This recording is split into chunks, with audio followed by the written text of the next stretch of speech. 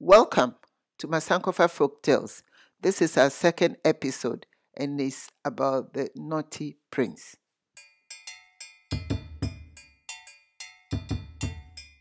Sika Anichireba was born in a royal family. He lived in a big compound and had everything that he needed as a child, and even had friends from other villages come and spend some time with him. With all that Sika had, there was one thing that he could not do. He could not leave his compound.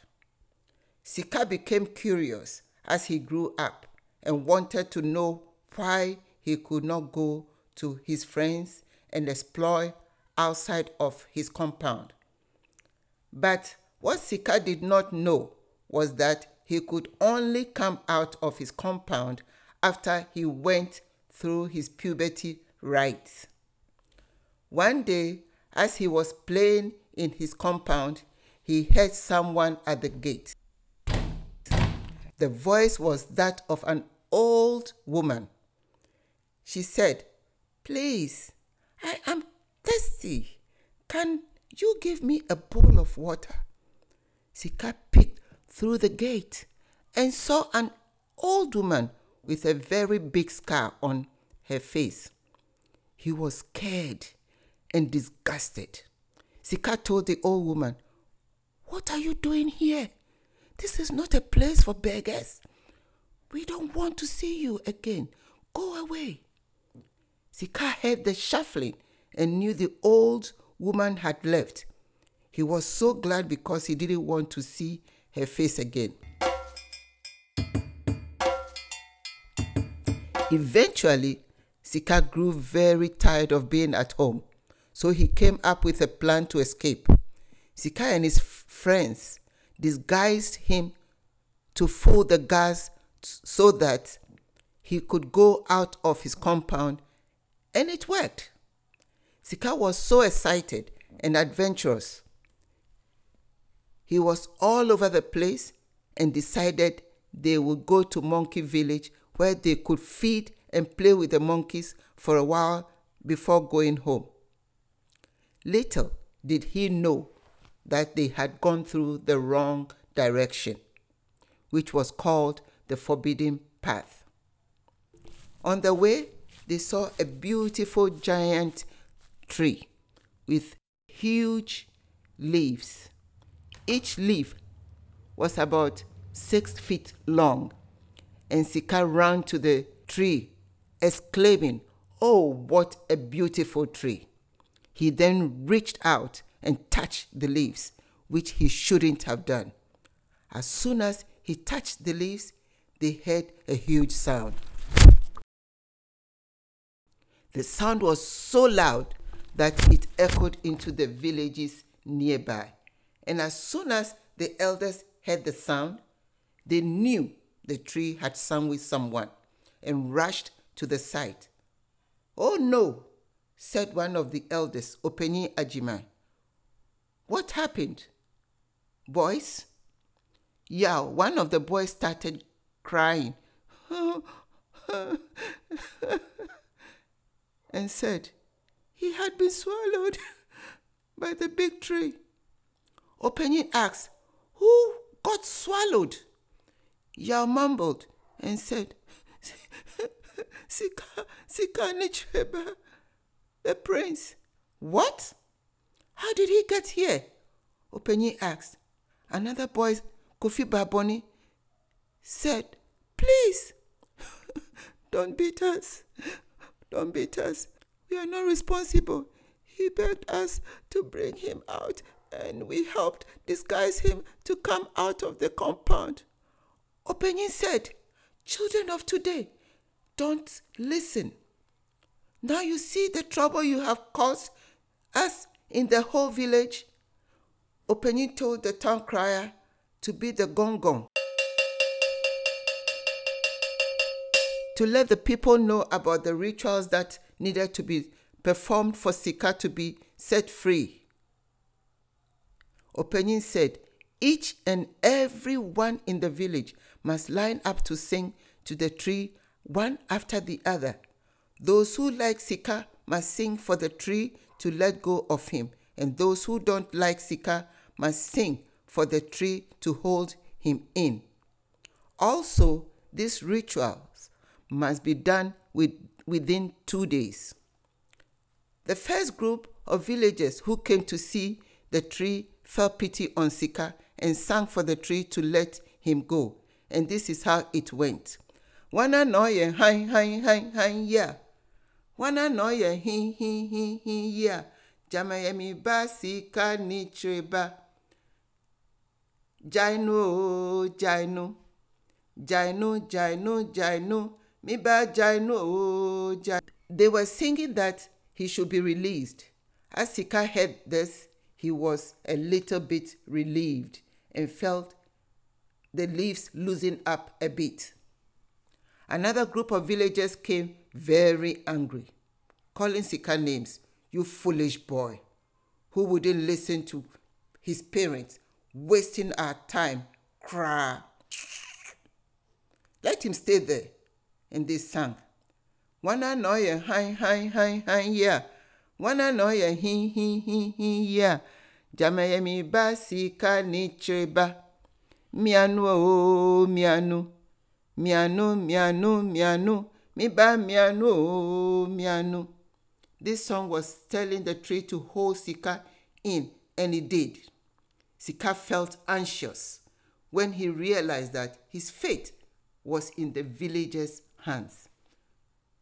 So this went back and forth, back and forth. Finally, a last person in the village came. Sika recognized the voice. It was the old woman who had come to beg at the palace, and he was sent away.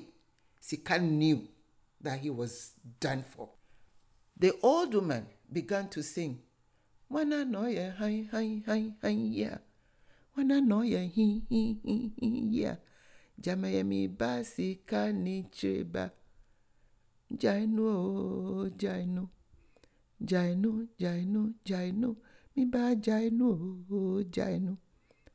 And Sika was finally released by the tree. Sika looked very tired, hungry, and thirsty. The old woman offered him a bowl of water, and Sika took it with tears in his eyes. He realized that he had made a huge mistake. But despite this old woman who he had maltreated was so forgiving and compassionate. Sika wanted to apologize to the old woman and everyone. But first, the village set to appeasing the tree and the gods of the land for the crime committed by Sika. They poured libation and sang their appellations, drumming and dancing. They presented lots of eggs to the tree and the gods to show their appreciation. Openyin Fache, the elder of the village, loudly said, Now I will plead that Sika will not be punished because what he went through is punishment enough. But Pakwesi from the next village said, Oh no, he should be punished like anyone else. Please, elder, don't bend the rules of our ancestors. So Sika was banished to an island for 3 years to learn how to fend for himself and to also respect nature and his elders. During those 3 years, Sika reflected upon himself, how arrogant and stubborn he had been, and how he wanted to become a better person. Sika Anitreba came back to be one of the best kings that the village ever had. He always treated everyone and nature with respect. He also made sure that no one ever went hungry. His village became prosperous and harmonious and known throughout the land. Now we are going to be moving on to the discussion portion of this podcast. This is Takako Mino back again with some more questions. I love the story and especially the songs because I think that they're very catchy and are probably going to be staying in my head for a while. So, my first question is, can you explain the meaning of the song? Okay. Well, the song has he and hi, and the he part and the hi actually both is when you are being swallowed or sandwiched. Is you make you struggle to breathe, and so the breathing is the he and the hi, and and is saying wanna know ye hi yeah, wanna know ye he yeah, and that is saying who is this person making this he and hi sound, and he's saying jama eyami ba sika anotreba, maybe it's my son sika anotreba, and then jainu means please let him go, and miano is sandwich him, let him stay there, so it's just so that's that's how the song. I think that I like the song more now that I know what the hi and the hey mean. It's really interesting. So I now want to come to this tree that Sika was not supposed to touch. He touched it and the tree swallows him. And then they had to go through all those rituals to get him out. So I wanted to understand, what was people's relationship to nature back then in traditional societies? And why are there certain trees and plants you're not supposed to cut down or eat? Well, when I was growing up, we were taught that there's no separation between we human beings and the environment. And so when you keep your environment clean and don't just mess things up, it also have effect on you. So you can't just cut any tree just like that, because that tree can be giving shade to the community or helping with erosion and probably other things. And so that's how we were taught. So we see the environment as us. That makes a lot of sense to me because I also believe the same. And it reminds me of a story that I read when I was reading Wangari Maathai, the Kenyan environmentalist. She wrote an autobiography called Unbowed.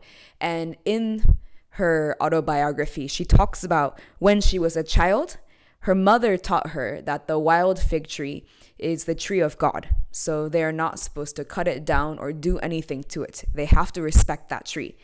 And she didn't really understand why, but she, of course, just followed the rules. And later on, after she came back from her studies and came to her village, she saw that there were a lot of changes in her village and that people were suffering. And what she found out is that because the culture has changed with westernization and colonization coming in, people no longer respected the tree. And she realized that those trees, those fig trees, have roots that go deep into the ground. And they're so strong that they can even break through the rock and go deep into the ground where the water is. So usually wherever the fig tree is, there's also a stream. So it creates a water source for people. And so once those trees are cut down, the people also suffer.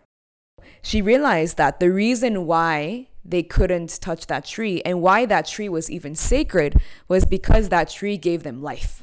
Yes. So when I listened to this story, that's the story that it reminded me of.